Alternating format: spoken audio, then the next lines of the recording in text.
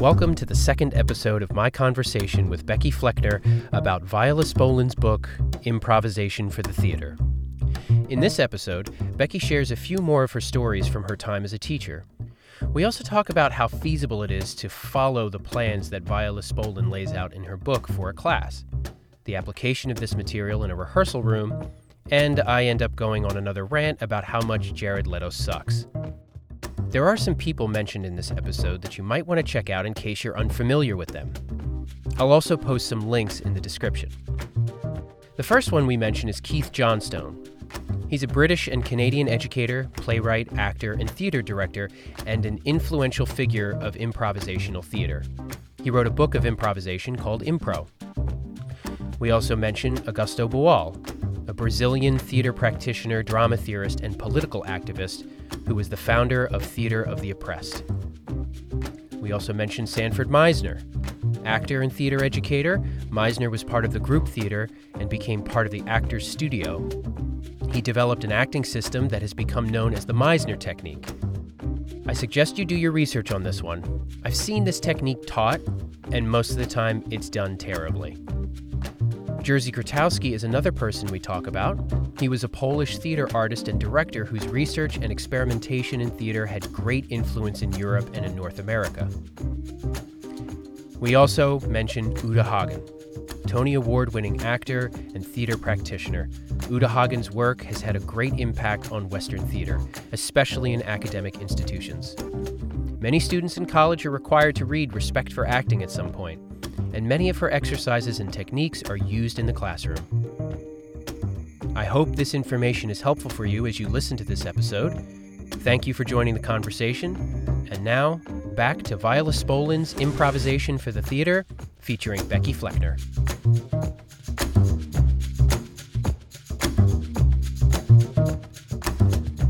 Something else that I was going to say, you had brought up, because she talks about how you need to learn the rules, right? Like, you need to know the rules of the game in order for it to be fun, and all the things. That is like, I rereading this, I was like, oh yeah, I've taken a lot of my own teaching from this book, because one of the main things that I say to my students every time we start to play a game is, because you always get those kids who want to like tweak the system, right? They want to like find the loophole. They want to run off into no man's land on the stage where we told you couldn't go, and like whatever.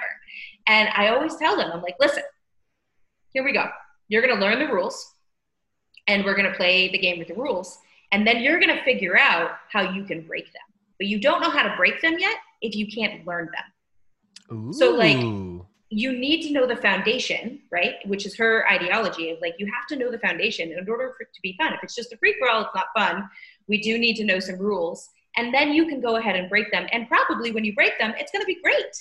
But like, we have to build the foundation first before you can build the rest of the house. Which is something that, you know, when people point to figures throughout history who are artistic geniuses, this person was a genius, this person was a genius.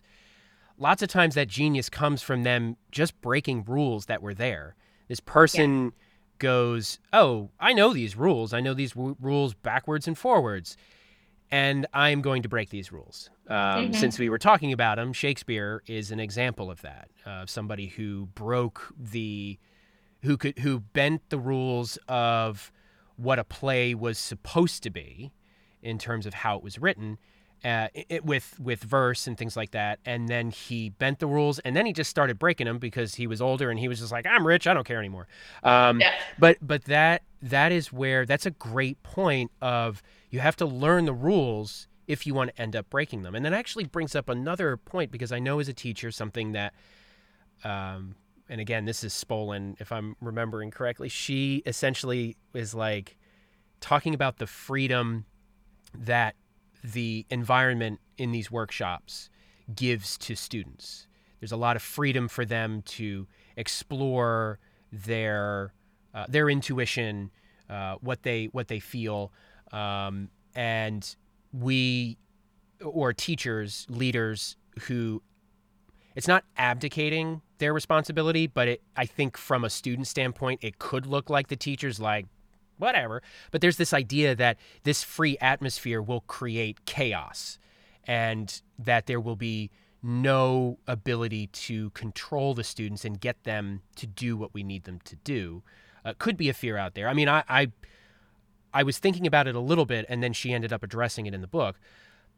But she does talk about discipline, and not discipline in terms of you're in trouble now, but more of how do you, to me, it seemed like positively steer the students so that what they're doing is beneficial for them, so that it is helping unlock their intuition. And that's not just rowdy students or ones that are trying to go into no man's land or who are trying to win, the students who are trying to win the game. It's like the point's not really to win the game. You know, that's not what we're doing right here.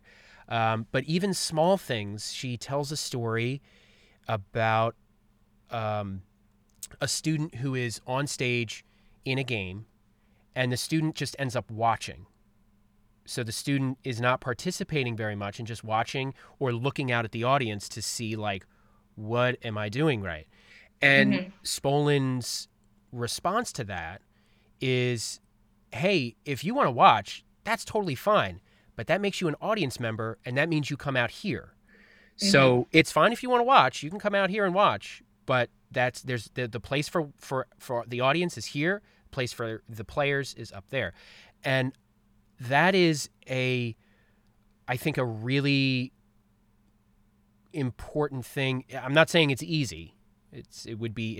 She puts a lot of pressure on teachers and directors to really know their stuff, like to know their shit, and to be self-aware of what we're communicating to the students.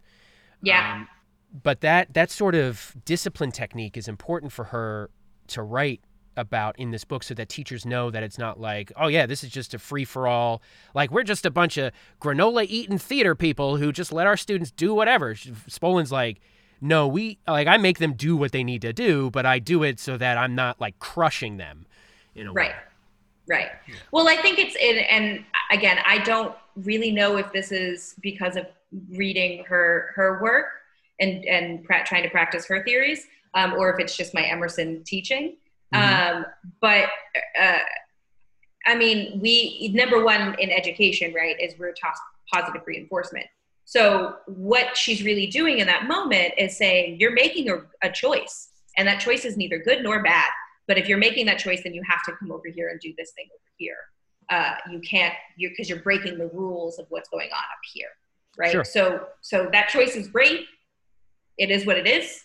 You have to do these things. And it's just saying, as a teacher and as a director and as, everything you just said, you have to have the onus of being able to say, I'm not in here to force you to do something. I'm here to guide you in the choices that you are making. And if those choices are against the thing that you are seeing, now from an outside perspective, of course, that looks like it's like a free-for-all moment. And anyone who's walking into your workshop, if they're not already there as an audience member, might be like, oh, this is organized chaos. But it's absolutely not. And especially on a younger level, right? For the 6 and 8-year-olds, we are allowing this moment of this learning moment, right, for them to self-discover that choices are a good thing, that no matter what the choice is, right, a choice is a choice, and that's a good thing as long as you're following the rules. So on like a human level, right, if you're following the rules of society and you're making a choice, that choice is neither bad nor good, because the rules are that you can't harm anyone, right? You know what I mean? Like I can see where existentialists might be like, oh, but we can do all this stuff over here. But that's not,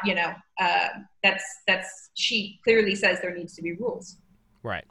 And so we're just in there to celebrate that those choices are being made, so that as they grow up and as they do more theater and as they learn more of these games, or they play more of these games, that is already, now that is their intuition, that making a choice is in their intuition. So we scaffold on the next year that they are just going to intuitively make a choice. And they're going to learn that whatever they do is a choice, right? So there we go. Now we can move on to the next thing. And then we can, intuitively, whatever we play the game where she puts an object in front of you and you feel it with your hands, right? Then like intuitively, what soap feels like next. And it's a scaffolding method. That is, that's an education term, to scaffold, and when you lesson plan and when you do curriculums and units or whatever, you want to make sure that each lesson plan bleeds into the next so that the kids are learning things on top of each other instead of, like having this sporadic and now we learn about this today, and now we learn about this today, and now everything's supposed to meld together to create whole. Right. And I think she does this very well throughout the sequence of her games to build upon the thing that came before. And as in regards to the thought of something being organized chaos, it's not just the rules of the game, but it's also the group agreement, which they agree on the rules, and the reactions of students. You were talking about the choice that we make, neither good nor bad, it's a choice. But what she's trying to, it seems to me, eventually get to is choices made in response to the stage reality, into what has been built on the stage. And those boundaries that are built on the stage are part of that stage reality. Mm-hmm. And that is true whether you're doing a workshop game or you're in the middle of the Philadelphia story. Like, the Philadelphia story has rules as a play. It's got rules, and these people have to abide by those rules and play the game. So that's those sort of guardrails, which are not imposed upon the student or forced upon the students, but the students, we essentially work with students to have them agree, or players have them agree with what we're trying to problem solve. Because the problem solving aspect is something that is very cool about this technique. Is you don't just say, this is our problem, fix it. You give them a game or an exercise that addresses the problem, and you have them solve it without specific direction. In a workshop capacity, I think it works great. In a rehearsal capacity, I mean, maybe, time is tough. So, I mean, if you got time for it, great. But I do appreciate her idea that the problems of a game can be presented to a group, so that when the group solves those problems, they're growing themselves, but also they are getting intuitive knowledge about how to address those problems in the future without thinking that's the only way to fix it. It's this thing of well, as soon as you figure out a way to solve a problem, you can't just shut that down and be like, oh, that's the way to do it from now on. You have to keep in mind, you have to be open to learning again, or looking at the problem again and maybe trying something else to solve it. Does that make sense? Yes. Yeah. It does. It does make sense. And I think that's it makes sense. Yeah. She seemed to know what she was talking about. She does. I mean, she does know what she's talking about. I mean, yeah. I would say, I was just thinking, while you were saying that, is I've never actually used her techniques in a rehearsal room, I don't think, other than... That was going to be one of my questions. I'm so happy that you brought that up. Yeah. Yay. Well, I'm glad I could help. Just because I do more teaching, right? So my classrooms are where I have found this to be more effective, because, I mean, I guess you could say that technically I've used them in a rehearsal room, but with children, right? So I've used game theory, because I guess we can call this theater game theory. Sure. Up in my classrooms to get to the rehearsal space itself, to get to the formal rehearsal of whatever play we're doing, to teach them the tools so that they can use them on the stage. But in a formal professional rehearsal space, I don't think I've ever, I mean, not knowingly used these techniques. Well, let me ask, I want to expand on that one. So I want to look at this from an acting standpoint for a second. As an actor, and as a student at certain points of your life, have you had these techniques in your classroom as a student or in your rehearsal as an actor that you can look back on and be like, oh, that's what that person was doing? So to be fair, I feel like it was such a long time ago. I'm right there with you. Just because I feel like this past year has been a decade. But it's in my grad school, definitely these techniques. I mean, my drama as education professor definitely used a lot of these same. I saw a lot of Viola Spolin's theories in her work. Okay. She also did a lot of like Keith Johnstone and I love Keith Johnstone. He's another one. He's great. I want someone to pick that book eventually because I think it's great. So I mean I haven't read his book yet, but I really want to. But the people that I worked for at NEYT, the Vermont Theater, they were big Keith Johnstone, and I was like, they're very similar, right? Viola Spolin and Keith Johnstone are on a very similar wavelength. Yes. I think one of the interesting things, and I was going to say this when we were talking about environment. Sorry, I'm going off on a separate tangent now. That's okay. One of the interesting things was that I think that Viola Spolin puts a lot of emphasis on environment where Keith Johnstone does not, right? Like that's one of the main things that I think are different between the two is that she's like, no, we're going to ask people to be vulnerable. We have to respect their space. Mm-hmm. And I think that Keith Johnstone's like, now we can just do it. Mm-hmm. I think that's without having read his book. I think that it's been a little while since I've read it. I think he spends a lot of time talking about the role of a teacher in that, even more than Spolin.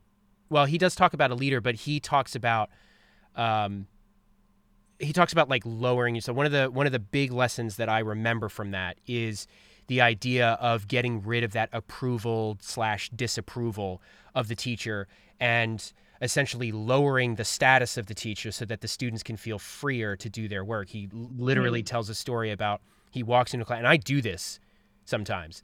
He walks into a classroom and he sits on the floor in front of the students, and he just sits there and he starts talking to them and introducing himself. And I haven't really had this happen with me, but of course, in a book, every scenario, every anecdote that they tell has worked beautifully. They're not going to tell the anecdotes. Right. But he says, I sit on the floor and I just talk to the students, and eventually they all make they make their way down to the floor. He's like, they don't like being higher than me. They want to be like lower or at my level. He said, so I get as low as I can so that they know, or they at least physically can see that we are equal in this effort. But yeah, it would be interesting because I haven't read it for a while, but I would be interested to read his book now under the premise of this podcast and see how much is still super useful. But I'm glad you brought that up. That's great because, we have these theories, we have these techniques, and I've read books like, the big ones are Hagen and Linkletter, and of course Stanislavski. Yeah. But there are these theories that I see out there, but I don't necessarily see everything, or not everything, but I don't necessarily see the ideas or the techniques of those books injected into classes or rehearsals. And maybe that's a good thing. That way it's not just like some one approach to how it's done, but when I was reading the Lewis book, for example, the Robert Lewis book, Method or Madness, I was like looking at the rehearsal process and I was like, I have literally never seen like most of this ever done. And when I'm reading through this book, I have had theater or improv games. I've played some of the games in this book, not a ton, but so many times those games are not an afterthought, but just sort of like a little add-in. They're like, okay, today we're going to do improv. Here you go. We're going to play these games. And it's, and in rehearsals, like when I was reading through the rehearsal stuff, I was like, I don't know any of it. Like, I don't remember. I've done some viewpoints for one show that I was in. I was in a show, the director, this awesome director named Kenesha Foster, who I hope to have on this podcast one day. Kenesha, if you listen to this, please come on my podcast. Kenesha, come on the podcast. It's fun. Yes. We were doing Intimate Apparel down in North Carolina, and she used some viewpoints techniques within the rehearsal process. And I felt like she wasn't necessarily like a viewpoints disciple, but it was not an afterthought. It was not, oh, everyone, we have a problem. This is how we're going to solve it. Viewpoints was obviously in her mind to permeate rehearsals throughout. And I've never really been in a rehearsal where it's been obvious that someone's like, for our problem solving or for, moving us forward, I'm going to be using some of Spolin's work. Like, this is how I'm going to move us forward. I've certainly never been in a rehearsal like that. Yeah, me neither. Yeah.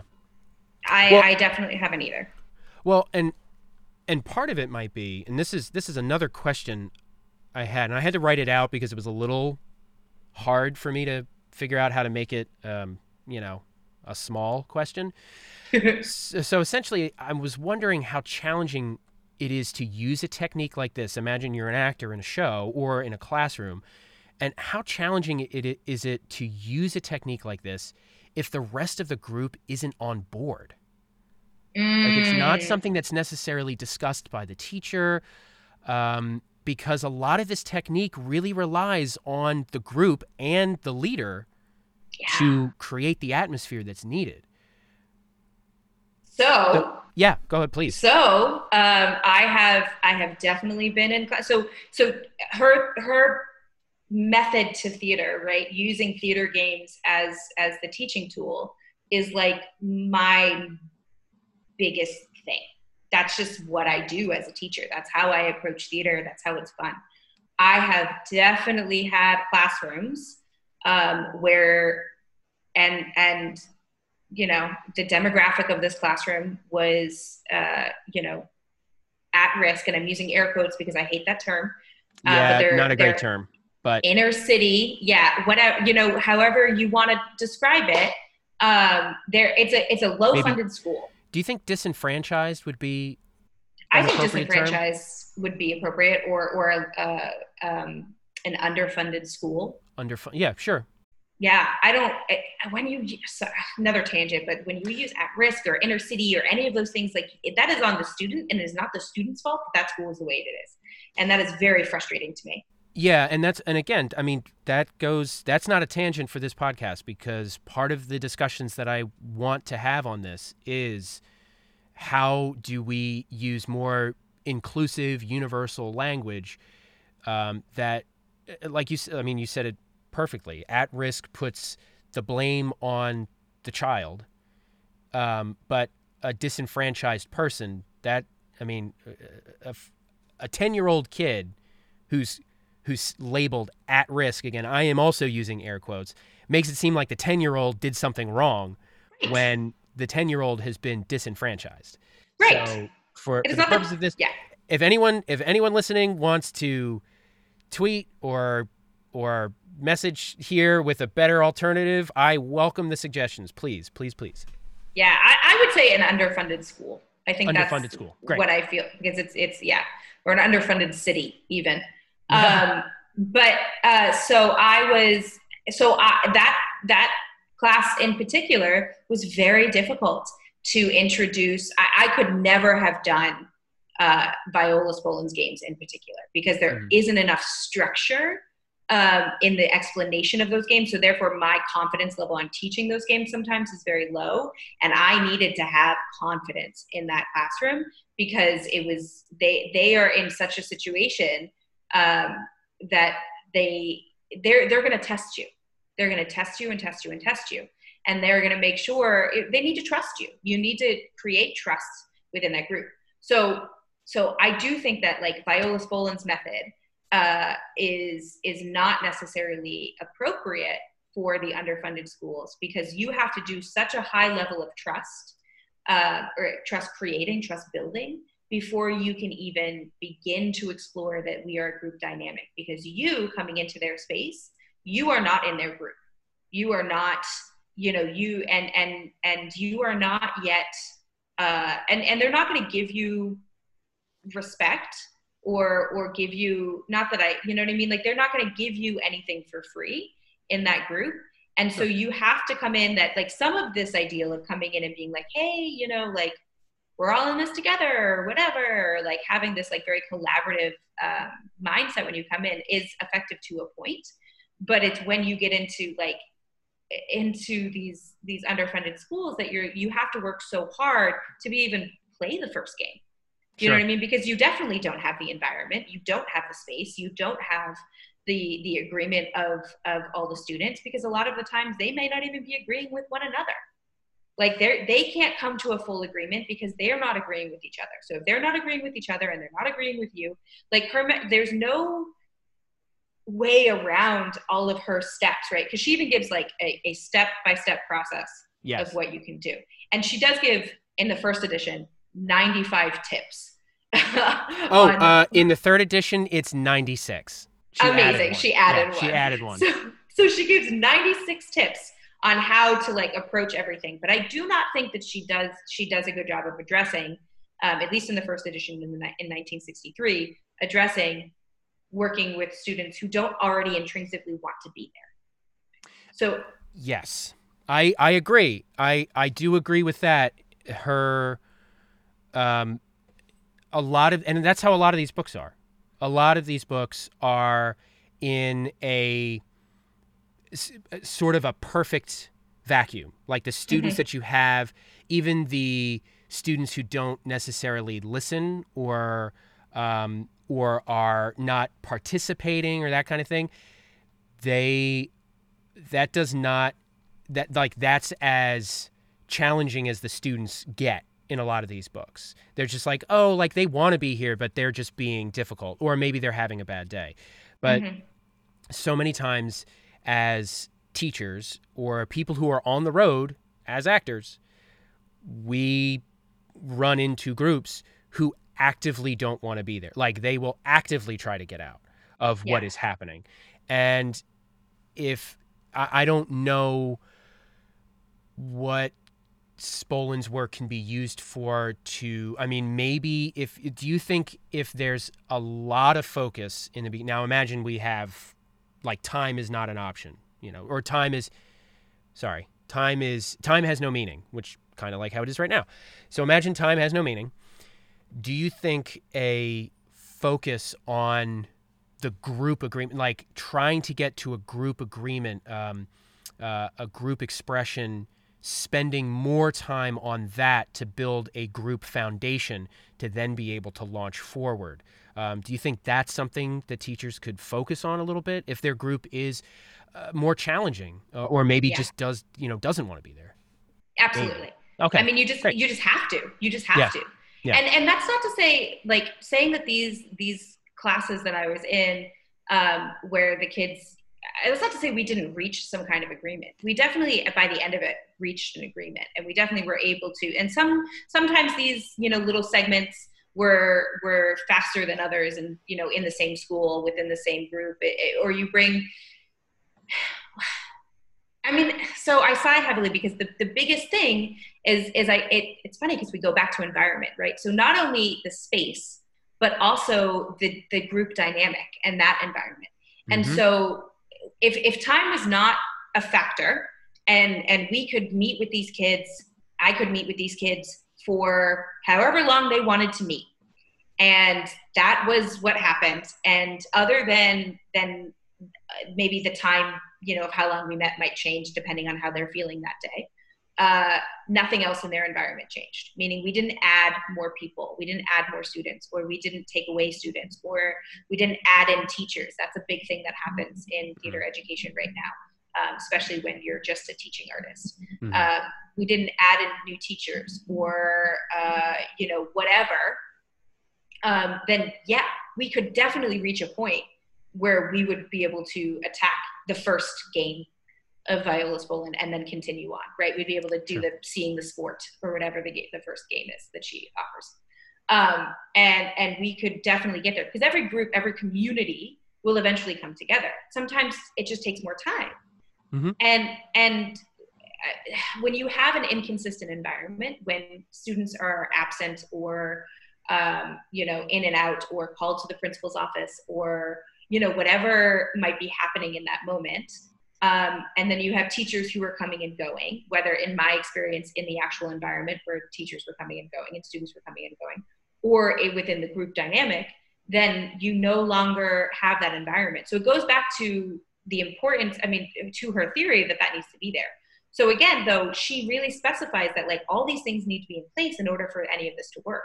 And if those things aren't going to be in place, which they are not going to be in an underfunded school, her theories are not going to work. Very good point. I really super appreciate that one. That's a perspective I hadn't thought about before. Awesome. Now, go ahead, please. I was going to say, I will say, if you are in that, just because it feels like we are going to move off this topic, but if you are in that situation as an educator, specifically a theater educator, a theater maker who works with students or underserved communities, Augustus Boal is the Theater of the Oppressed, is someone that you would want to focus more on theoretically, because his work is more focusing on those groups and of those communities. I think it is a falling that a lot of our theater experts, like Viola Spolin, doesn't say specifically, hey, this is a community this might not work for. Mm-hmm. I own up that this doesn't hear. She does like kind of a backwards way of saying, well, if these things aren't in place, then this isn't going to work. Right. But I think being able to like point it out and be a little political about it and be able to say, not going to work for this community right now. If you don't have these things in place, this community is not going to benefit from this. My work, not that my work isn't for them, but that we need to shave off that elitism a little bit to be able to say, or that privilege, right? That privilege 100% to be able to say, hey, my work is truly, truly, truly just for like what these things can offer. And again, she does say that. But I think that as we move into the new world, right, I think you can say in our current environment, as we move into the new world, I think it's important for the theater makers of the future and of the present to give onus to their privilege and to say, this is the things that work and don't work. And that is very important, because the recognition that not every, I feel like a lot of teachers just kind of like, oh yeah, of course. Or theater practitioners, things like that. Like, not every classroom is the same.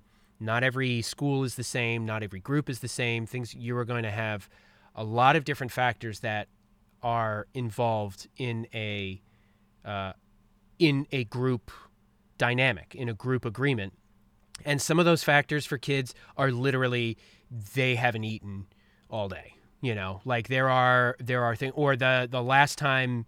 They had lunch and that's the last time they're going to eat until tomorrow. So There are these challenges, but again, that's why this podcast is here a little bit, so that names can be dropped, like Augusta Boal, Theater of the Oppressed. I have done a little bit of that work I did a little bit of that work in college, but his work is not always forefront for a lot of people. So there will definitely be a podcast in the future about Boal. So now we're just racking up the list. We got Johnstone, we got Boal. There's going to be more. So, but great. That's something to keep in mind for those of you listening. If you are working in an underfunded school, if you are working with a population of students who have obstacles in their lives that maybe are a bigger challenge to get them to a point where you feel like Spolin would be beneficial for them, and you as a teacher, there are other places that we can look, and I will put a link to Boal's book in the with this podcast, and that's something that is very important, because these podcasts are not designed so that you don't have to read the books.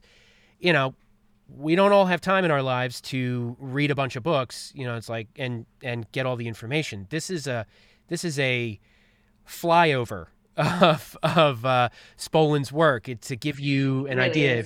I'm a slow reader. I take forever to read stuff.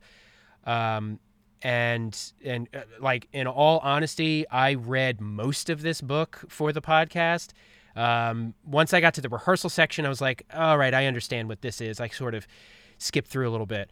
But in all honesty, if this is helpful for you to get an idea of what this book is about and to help be a guide for you in a 2 or 3 episode podcast as we're recording. I don't know how many episodes it's going to be at least 2. But in a 2 or 3 episode podcast, if that's easier for you to digest, to then move forward and get some references and sources, awesome. That's one of the main points of this. Right. So thank you for dropping Boal's name, Becky. That's You're welcome. awesome. So you're very familiar with Spolin. Are there particular games that you like almost always use? You're like, this is my go-to game. Do you have ones that really stick out for you? So this is going to kind of discredit like my entire being on your podcast, but I actually don't specifically play any of her games in my classroom. I use a lot of her techniques. Sure. But I don't, I did try as a young teaching artist to play a couple of her games. I tried to play watching a sport with a group of like 9 and 10-year-olds. Which I will admit that game is kind of weird. I don't totally understand that game. So I interpreted it as putting it's kind of a Stanislavski thing. It's like very similar to that in the sense that we put kids on the stage, right? And then they have to face us as if they're looking at a television and they're watching some kind of sporting event, whatever their favorite sporting event is. And I happened to be in a private school when I was teaching this, not the one I was an official teacher in, but a teaching artist at a private school. It was a very sports heavy private school. So I met the kids where they were at, because a lot of them were sports kids. And I was like, great. I want we're going to put you in front of this. And I tried to add a little bit more of a fun interpretation of it to be like, and we'll try to guess which sport you're watching. That'll be fun. Cool. Right? Sounds fun in theory. Right. Boring. So boring. It was so boring. And I really tried to side coach them to be like, really watch the ball, really, you know what I mean? Or watch the gymnast, but I don't know what sport they're actually watching because they're not telling me, because we've now made it a guessing game. So my side coaching can't be as precise as it needs to be. Sure. And all of them looked the same because I couldn't side coach them on what they needed to do. So it's not that I gave up on Viola Spolin after that or her games. It was that I had in my arsenal already an encyclopedia of theater games that was created when I was in grad school. And then also another one that's been created since I've worked at a couple other theaters that are effective and teach the same principles, I think, that Viola Spolin is trying to teach in her games. It's just under a different name. So one of the things about theater games is that you probably know all the theater games that there are to know, but they're under a different name, right? Sure. So like I might know one to be called Zoom and you know it as Pass the Energy, right? It's like, it could very well be a same concept of a different name. And so I've heard Foursquare and then Change. Like that's like the same game. Great. Yes. I love that game, by the way. That's so much that's fun. A good one. But it's so I may be doing some of her games. I honestly, because I have to compartmentalize my lesson planning, that I don't always look at her book. Clearly, sure. I haven't had it in my possession for 2 years because whatever. So I might be using some of her games, but it's probably under a different name. But I use the theory behind what she's doing. Right, and I think that's the more important part. In a sense, because she does talk about being able to adapt, create your own games, use what you have as long as the technique is there. I don't think there's anything wrong if someone's, for anyone who's listening, if you have a game that you've been using and you're like, oh, that's not in Spolin's book, don't worry. I don't think the game itself is the most important. It's important for her, but the actual theory and atmosphere and the techniques of teaching are, as long as it's communicated to the students and they are communicating to you, and you're getting somewhere, I don't think that's necessarily a problem. If anything, I respect people who can come up with their own games. That's hard work. That takes some confidence. Let me say that. It really does, and it takes a lot of imagination. Yeah. Which is so cool. I've watched other teaching artists do it in front of me, and I'm like, okay, cool. I see you. It's really impressive, and again, this book itself has a ton of games in it. Like it's like 200 games or some crazy number. It really is. Yeah. So if you are somebody who doesn't have an arsenal of games from college or theaters you've worked with or something like that, this book I would recommend just as a start. And if you come across a game that you're like, I don't understand this, skip it. That's what I say. Just skip it. Yeah, skip it. Also, I will say, like I said, there are a few YouTube videos of her talking about her theory and also, or her method. I don't know what term she would like to be called. And also like watching some other actors play the games, but they are adult actors. So it is also kind of hard to like decide, like for kids, if you're just teaching kids, or you're about to teach kids or something, you might have to think really deeply about child psychology before you necessarily go through these games. And I do remember opening her book for sure during and because I also had to teach like a littles class, like preschool toddlers class or whatever, and she doesn't go that young in her classroom, but I was able to take some of like the 6 through 8 year olds to be like, maybe we can adapt this a little bit more for a toddler, for not toddler but like, well, toddler, they were like 5. That's a toddler still, right? I think so. I don't know. Neither of us have a baby, so. Yeah, we don't have children. That's what is child. And so I have had to like kind of downplay her stuff, but I think it also, and by downplay I mean adapt the game to a younger age.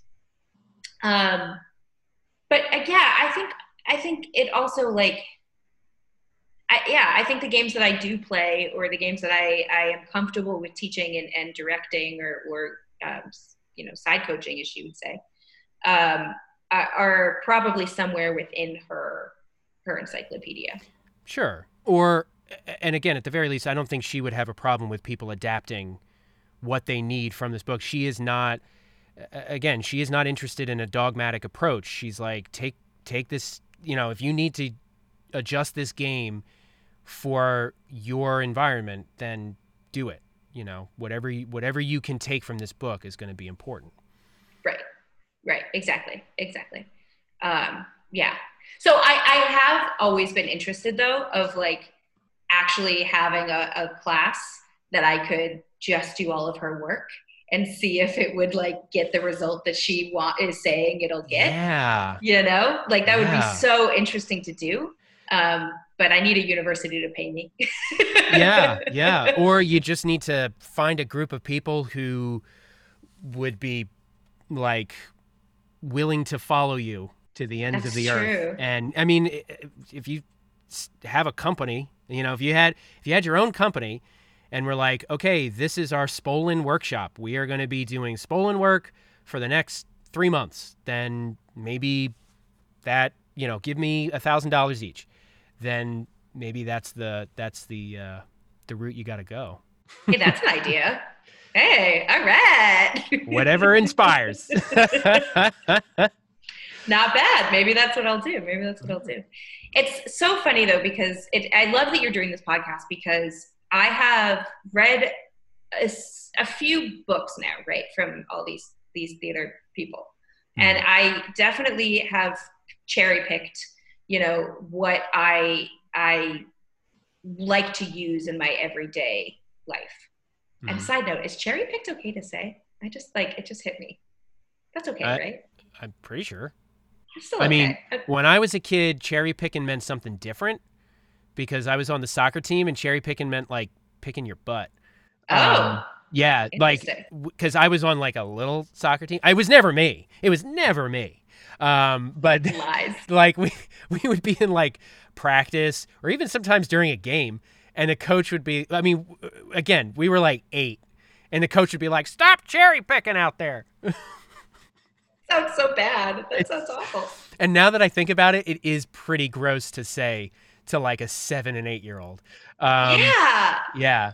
But I mean, Yeah. I am aware of the other term, but I don't think there's anything wrong with the other term. No, yeah, okay. I was like kidding me. I've been doing a lot of, obviously as we all have, I've been As doing we a lot all of have. reading of like what's appropriate, Right. just because things have been in our lexicon that like we just haven't researched to know if that's okay to say, and Yeah. not like and okay as in the sense of like, is it harmful to other communities? Right. I mean, you can say whatever the you want, but if it's That's hurtful fair, to yeah. other people, maybe don't. Maybe don't say it. Maybe you don't have to say it.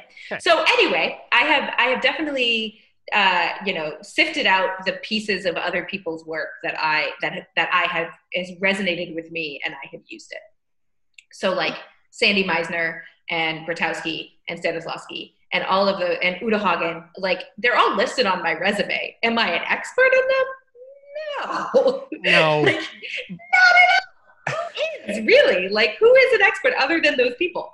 But I've definitely done some work with those things. Sure. And they all are I actually, in my senior level high school theater class, I did teach a little bit of the methods. And I was like, here's a list of all the people who had these methods. Here are all the things, like, here's a small synopsis of what these things are. I'm not assigning them to you because giving homework in a theater class seems like a waste of time to me. Right. But here are if you're interested, you can read more of this stuff. Well, and the other thing is, I mean, this like, who's an expert and this, that, and the other thing, these theories change. I mean, Spolin, I almost said Hagen. There's a lot of names running through my head right now, but Spolin says that, she's like, techniques change. They have to change. We can't do them the same way. We won't be able to do these techniques the same way in 100 years. Things are going to be different.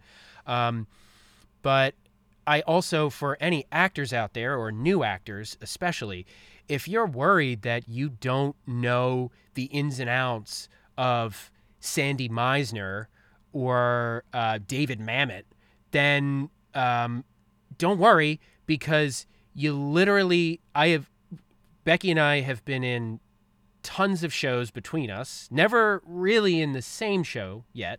No, not yet. I don't count the Murder Mystery Company. That doesn't count.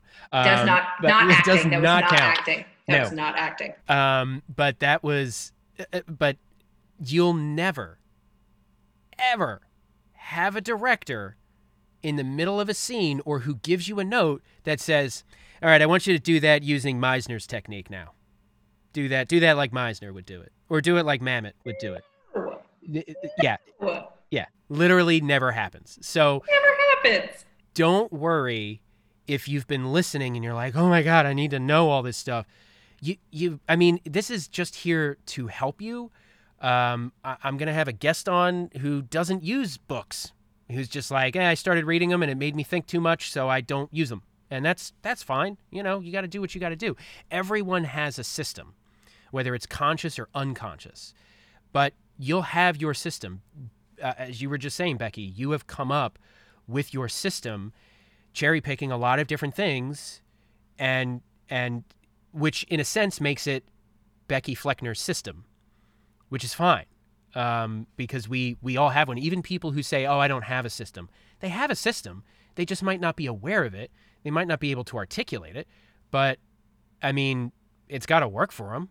And as long as it's not hurting anybody, it's fine. Every podcast, I think I might make a point of saying that Jared Leto's kind of a piece of shit for being such an asshole about the way that he is a quote-unquote method actor, which is not the way method is. He's an asshole.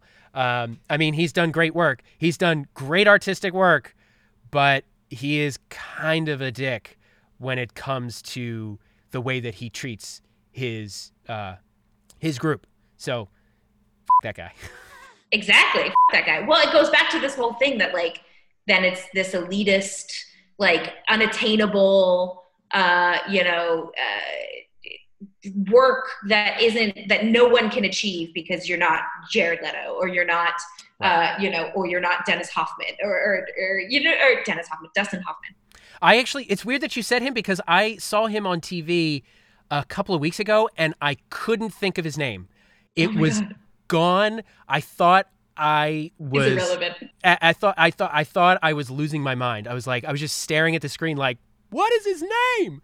So, Tootsie! Hook, Outbreak. I know all the movies he's in. I just can't think of his name. What's his name? Well, but I mean, and those are. I only use him as well because he's an actor who's been dubbed as like a method actor, right? Or they like whatever, and that's just not. It's you don't. You're. I think you're right, and that's the beauty of what we're even doing here is talking about this. Is like we're talking about this because it's a theory. Not because it's a live fat, like hard fast, like you have to do it this way. This is the only way it's going to work. Right. It's meant to be, she even says it, right? It's meant to change. It's meant to adapt. It's meant to adjust to the time that it is, because theater in and of itself is supposed to be a reflection of the time that you're in. It's holding a mirror. It's art. It's holding up a mirror to humanity. And so these actors who like Jared Leto, just being like, I'm a method actor, and like I'm just like whatever, yeah, like off. How does sending dead rats to your ensemble in a movie make you a better actor? It doesn't. It doesn't make you a better actor. It makes you a dick. So don't ever do that. That's harmful. If he wanted to be off in the corner pretending he was the Joker the entire time and the director was going to handle that, okay, do what you got to do, man. But don't ever hurt or make other people uncomfortable with your acting, because that's. I didn't know he did that. Yeah, or it was either, I think it was Dead Rats. There was like a pig head at some point. I think used condoms. That was it. It was like used, or they seemed used. They better not have been used because that's fucking gross.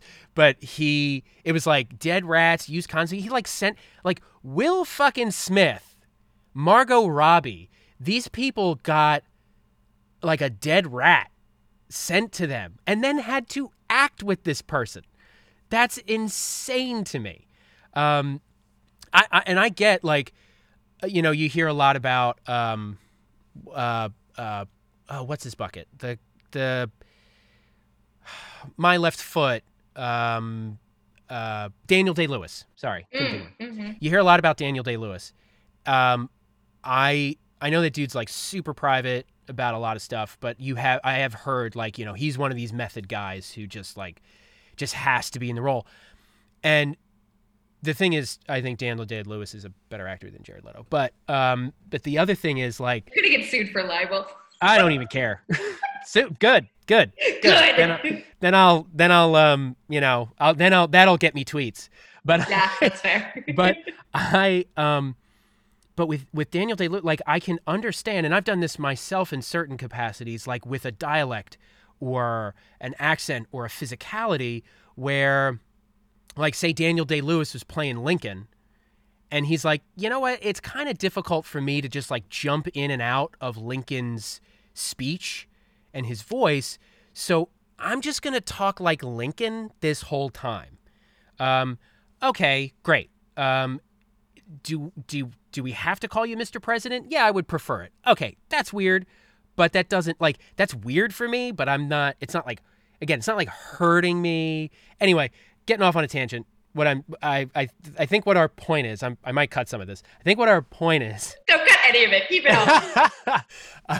But I think what the point is do not fear if you feel like you don't have a system or a method in place. If you feel like you don't have a system or a method in place, great. That's a great place to be. And that will leave you open to learning more about what's out there, what works for you, what doesn't, what you think is genius and what you think is bullshit. And whether or not even if you're on that extreme end of the spectrum, recognize that something that you think sucks might work beautifully for somebody else. And just be okay with that. It's as long as the process is a positive, if it creates a positive group for group agreement or group expression, as Spolin might say, then great, whatever works. Yeah, well, I think that's super important, right? It's like we can, this is, I mean, correct me if I'm wrong, but this is to guide people to be like, hey, here's a book that talks about all these theories. If this is something you've been like, hey, I'd like someone, to give that to me in a written word form, great, read this book. If again, like you said, if you're somebody who doesn't already have an arsenal of theater games in your back pocket, then like, great, you can pick this up and you can adapt these games to work for you. Thank you for listening to this episode of Rooms and Reckonings, an acting podcast. Keep on the lookout next week for the final episode of Improvisation for the Theater featuring Becky Fleckner. Thanks again for joining the conversation, and we'll see you next time on Rooms and Reckonings, an acting podcast.